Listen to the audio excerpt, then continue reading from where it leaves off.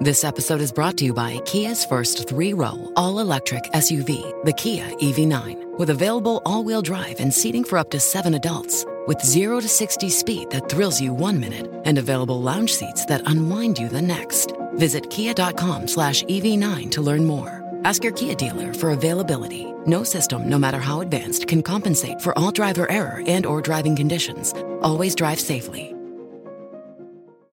Behind the Knife, the surgery podcast, where we take a behind-the-scenes, intimate look at surgery from leaders in the field.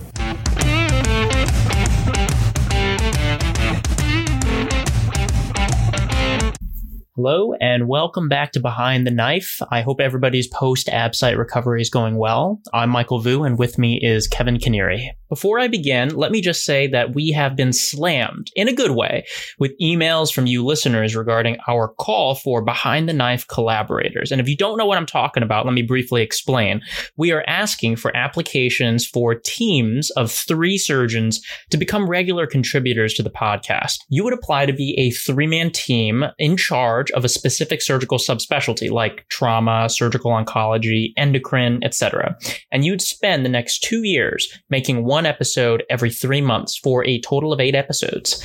If you want to know more details on that, check out the 2021 kickoff episode, which was the last released episode, and also check out our post on Facebook and Twitter. Okay, what's today's episode? Today we are proud to release the first episode in a short series, Plastic Surgery for the General Surgeon. We're bringing you expert plastic surgeons who will share insights and expertise in plastic surgery topics relevant to the general surgeon.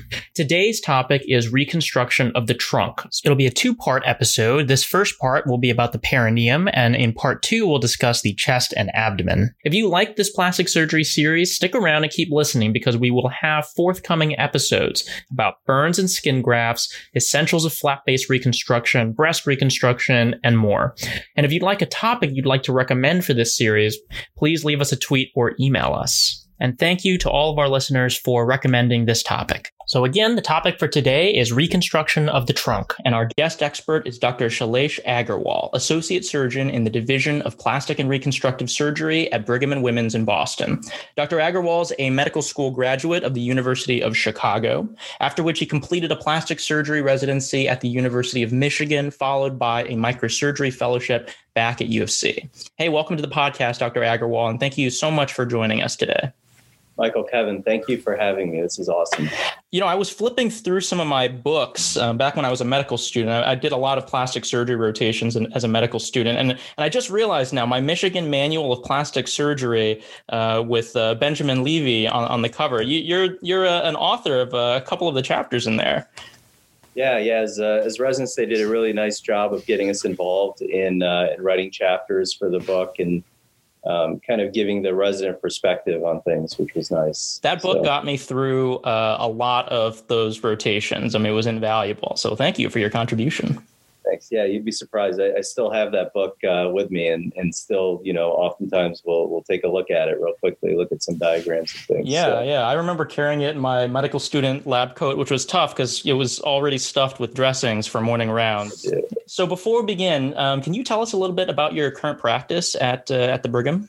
Sure. So basically, I started here about a year ago, and so my practice is microvascular reconstruction of the breast, as well as general reconstruction of the lower extremity and trunk. I would say that breast reconstruction is probably about 50 to 60% of my practice, which is nice, starting out, especially to be able to have an area where I'm really focused in doing a lot of that reconstruction.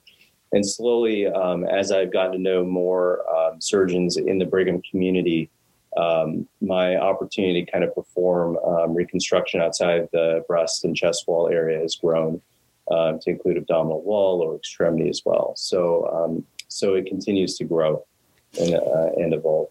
How about your research program? You're pretty prolific based on my cursory search. Yeah, so I basically I started a lab here when I came in. And obviously, things have been a bit, slow to start with COVID. But actually, my laboratory is focused on studying lymphedema. and really studying kind of cellular molecular mechanisms of lymphedema.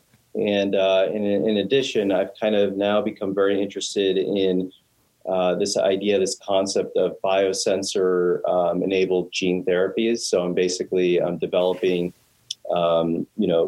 therapeutics that are peptide-based therapies that are expressed and activated during certain environmental cues.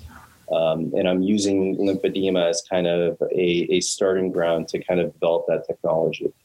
Oof, lymphedema. We'll have to have you on the podcast another time later to talk about that. That's a whole other topic. I'd be happy to. Well, okay. So for our discussion today, I know that the topic trunk reconstruction is enormous. So our goal is to focus in on some classic plastic surgery problems that anyone might face. We'll be discussing the perineum, the abdominal wall, and the chest. Let's start with the perineum and perineal wounds. So when I think about perineal defects that need reconstruction, there are a lot of potential causes that run through my mind. But one of the causes that sticks out most to me, just because those wounds end up being so gnarly, are Fournier gangrene defects. You know, the extent of debridement can be so much. Sure. What are the other common etiologies for perineal defects that you've come across, Dr. Agarwal? So in addition to Fournier gangrene, then, oftentimes it'll be tumor resection. So whether it's sarcoma or even colorectal with APRs, those are obviously more planned approaches, which is different from the Fournier gangrene patient who comes in and requires urgent or emergent debridements versus tumor where you have more of a not elective, but semi-elective approach to this, which is more collaborative. And then, some alternatives would be like sacral pressure sores and things like that, which aren't strictly perineal, but are still in that general area and make use of similar types of soft tissues for reconstruction. Okay. Well, let's present a case vignette then. Let's consider that we have a 50-year-old man who underwent an APR for a low rectal cancer. He's 2 weeks post-op, and the wound has just been kind of breaking down progressively. You know, every morning the residents are reporting back that it's just looking kind of soupier and soupier, not very nice back there. The colorectal surgeon has returned to the OR several times to debride the wound, and has most recently found that it's breaking down.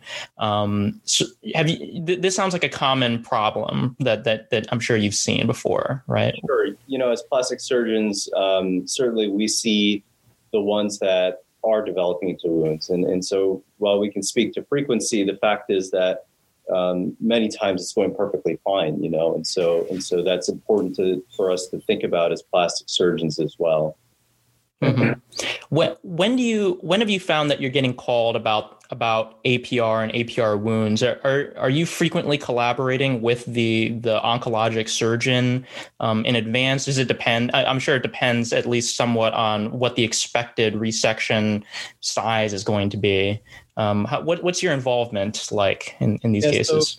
So it depends on the resection size, but it also depends on any history of perineal radiation as well, which may increase the likelihood of wound breakdown.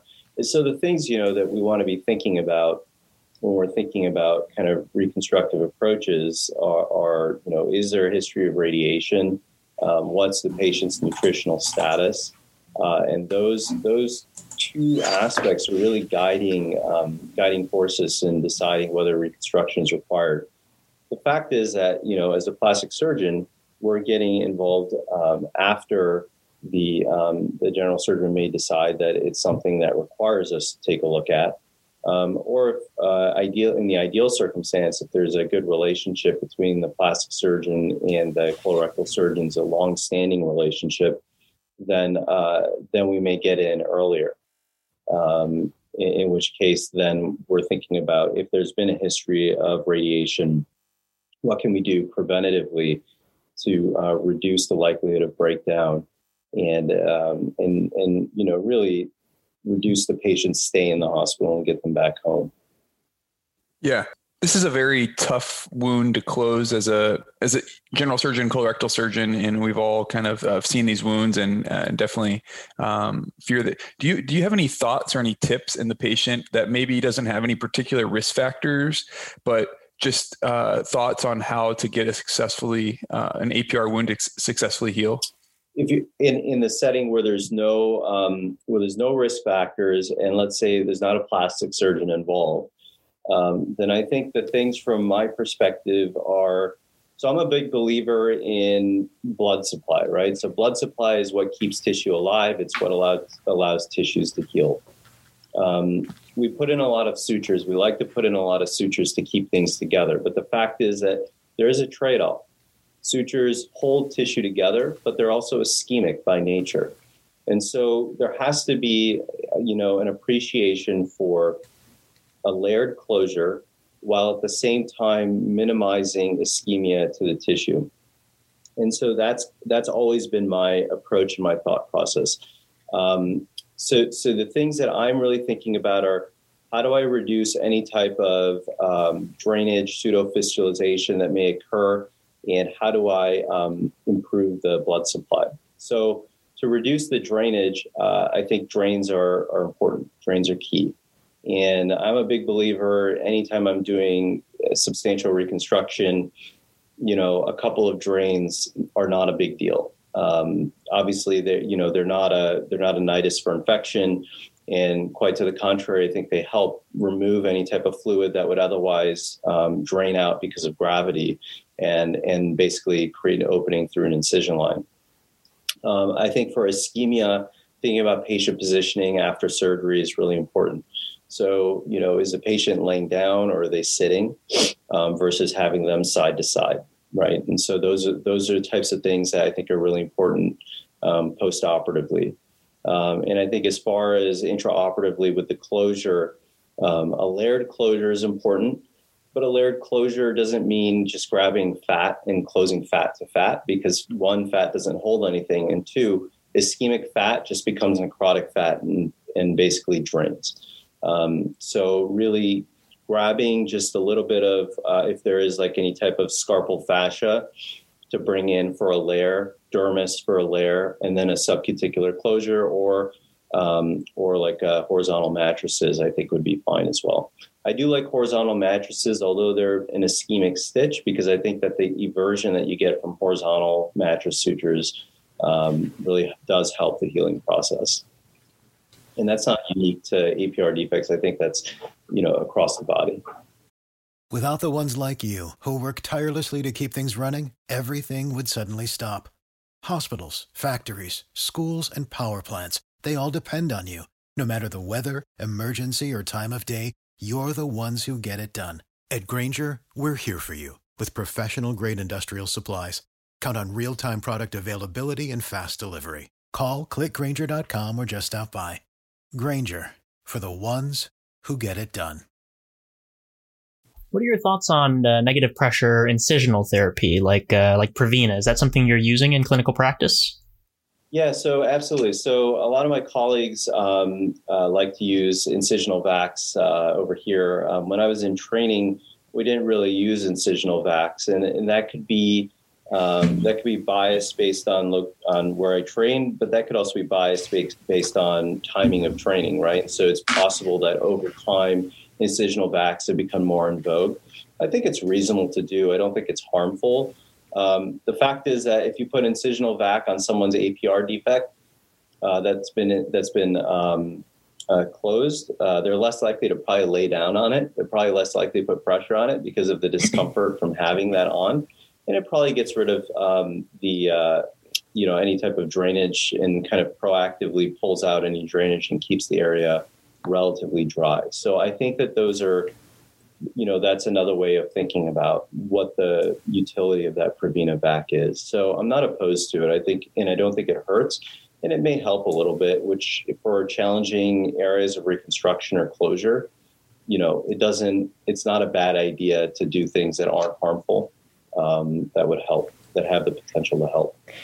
So Kevin posited a patient with no risk factors. What are the sorts of risk factors that are going through your mind when you get the consult, and you're going to go, stalk the chart, ask the patient the questions, ask the nurse how things have been going? What sorts of things are you looking out for that are going to make your job more challenging, or that have made the situation as challenging as it is? Sure. So, when I'm thinking about risk factors, I'm thinking about how those risk factors are going to affect my decision making. And so to be able to do that, I need to think about what my options are reconstructively, because that's going to then affect how I think about those risk factors. So I'm going to jump ahead to thinking about what the reconstructive options are. Please do. Reconstructive options, are things from intra-abdominal or from the abdominal region, versus things from thigh-based flaps for reconstruction. And those are kind of two of the major areas, right? So one could think of like a VRAM or omentum versus like a gracilis or like a gluteal flap or posterior thigh flap. And so now with that framework in mind, the things that I want to know about: has the patient had multiple abdominal surgeries? Have they already had abdominal radiation? Those things may affect the ability of the omentum to be used, right? Has the patient had multiple incisions? Do they have, a urostomy as well as a colostomy, right? So is there a rectus that's even available for a VRAM flap? So that's another more comorbidity or kind of patient factor that I'm thinking about. When I'm thinking about, in general, the need to do any type of reconstruction, I'm wondering if the patient has radiation, a history of radiation, because then that's going to tell me on face whether I need to actually do any type of flap, or whether I should just be thinking about potentially taking the patient back, doing a local washout, and then maybe doing a layered closure again over some drains. And then, there are other risk factors like obesity and smoking, and those are important risk factors, and nutrition as well that we think about. But smoking and obesity, I can't really intervene on. Those are the same things that are going to lead to a higher risk of the APR defect opening in general. And at the same time, I know if I make any incision anywhere else on that patient, if they're a smoker, they have a higher risk of breaking down. But does it preclude me from doing that operation? Not necessarily at that point. I think at that point, your hand's kind of, drawn on that. So those are kind of the things I think about. From a nutritional perspective, optimizing nutrition is critically important. At some point, you get involved maybe afterwards. And so then it's just being very aggressive post-operatively with nutrition. I just want to dive into one of those risk factors. Many of these colorectal patients will have had radiation, whether it's for an anal tumor or a rectal tumor or something like that. How exactly, you kind of led into it a little bit, but how exactly does radiation to that field impact your choice of flap, or or local wound care and things like that? Sure. So, how radiation affects tissue and tissue healing is kind of we know that it does. The mechanism underlying it is varied, right? And it affects tissue quality from the perspective of vasculature, as well as tissue stiffness and fibrosis, which necessarily affects the way that that cells are actually able to grow more, release more collagen, and allow the bridging process to occur. Ultimately, when I think about radiation, I'm thinking about getting out of the field of radiation and bringing in healthy soft tissue that hasn't been radiated for multiple reasons. One is my preference is not to make another incision in a radiated site because it would potentially lead to the same type of wound that the patient is going to have with their APR defect that's been radiated. And secondly, getting healthy soft tissue that's not been radiated has a higher likelihood of potentially bringing in nice vascularized tissue that can at least try to heal into that surrounding radiated tissue. So getting out of the field of radiation is what's important to me. And defining that field of radiation is based on observation and based on kind of seeing what has the radiation done to the surrounding tissues. So in a patient where all the options are available, which option do you find yourself using the most, or what do you think is there a most desirable option if it's available?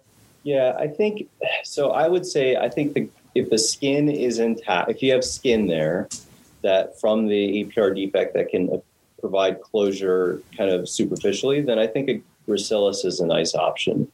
And I think, either unilateral or bilateral gracilis are nice options to bring in healthy vascularized tissue that can then basically fill in the subcutaneous space immediately deep to your cutaneous closure. I think that if you're missing skin, then, it changes a bit, obviously, and you're thinking more about potentially VRAM as an option to bring in skin as well as rectus muscle. But I think the gracilis is a great flap. I don't think it's as reliable for skin. So you can get a skin paddle off the gracilis, for example, distally. But I don't think that skin paddle is as reliable, and most people don't think it's that reliable. And the last thing you want to do is put a patient through a big operation and then have, an unreliable skin paddle where you need it. So that kind of defines kind of my breakdown. Can you walk us through very briefly the steps of your gracilis flap? Yeah, sure, absolutely. So for the gracilis flap, positioning is everything. And patient positioning, if you can have the patient in lithotomy, that's ideal. And then drawing that line basically from the pubic symphysis to the medial knee, medial patella, kind of gives you an axis for the gracilis flap. And oftentimes, the things to remember about the gracilis are that it's fairly superficial and it falls back posteriorly. So it's posterior to that axis and it's fairly superficial. So you make that incision, you basically try to make an incision about 1 to 2 centimeters posterior to that axis that I just described.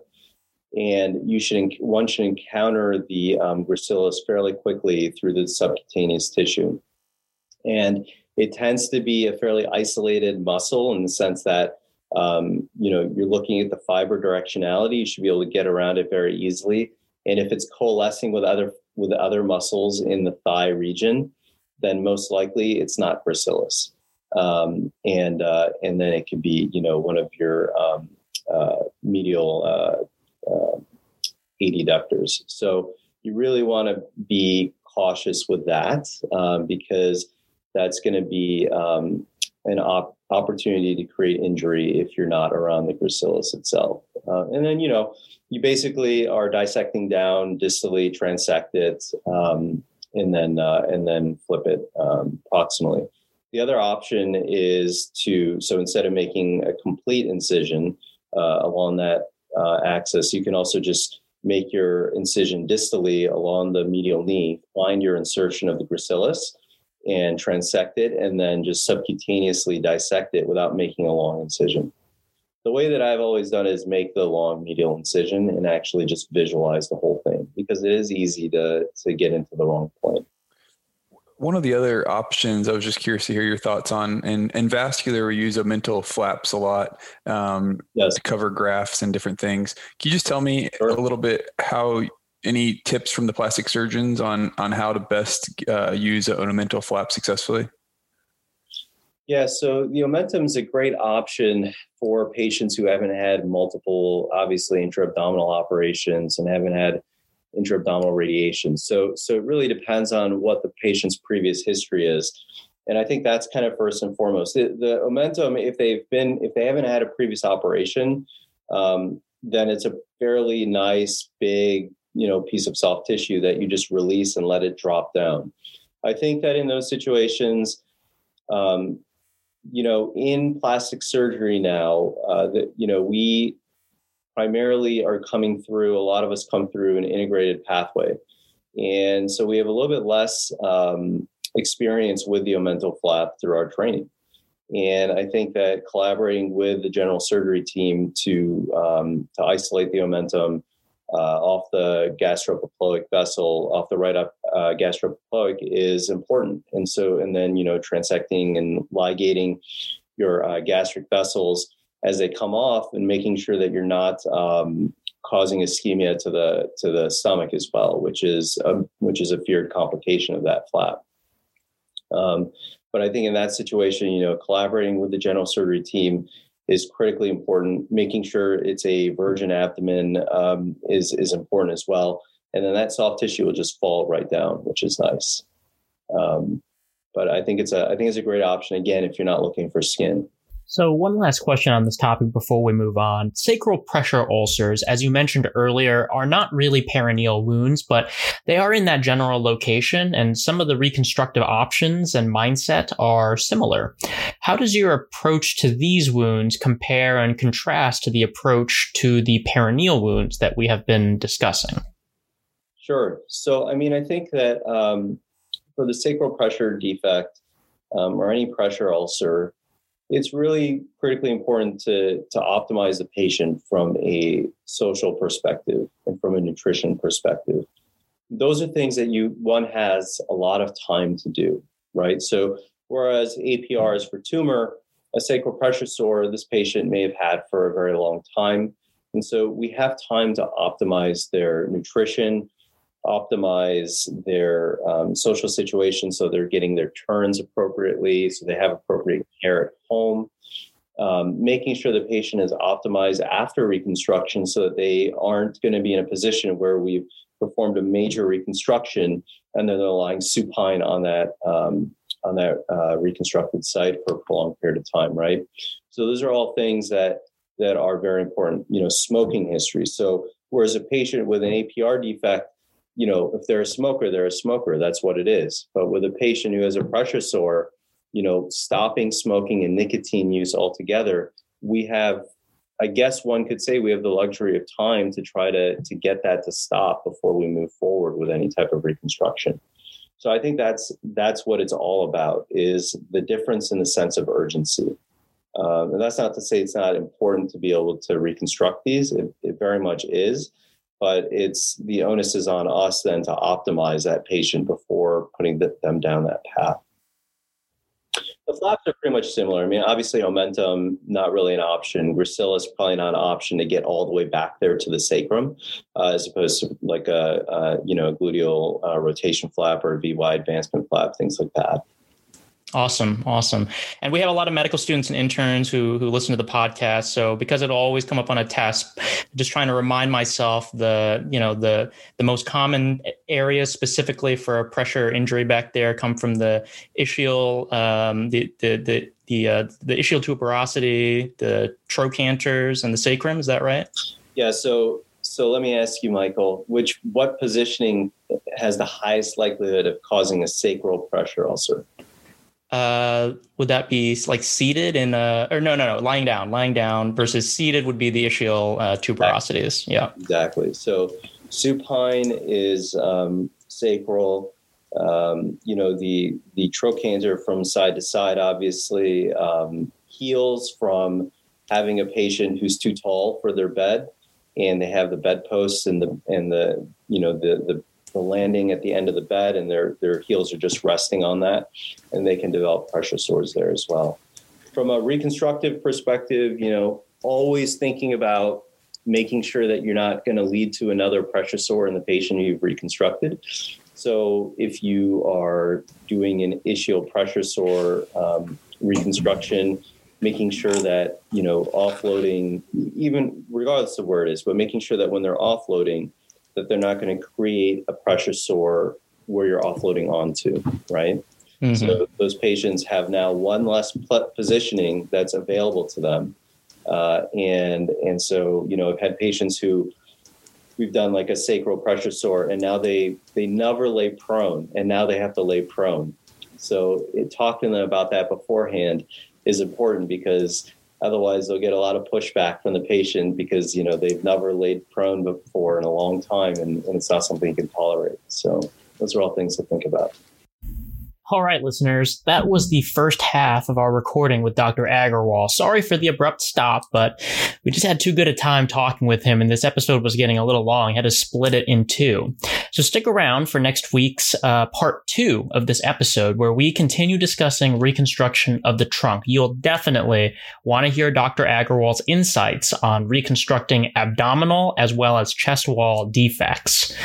Until then, remember that we are currently requesting all surgical educators interested in joining us on the Behind the Knife team to go to our Twitter and Facebook and see the details for applying for one of those 2-year positions on the podcast.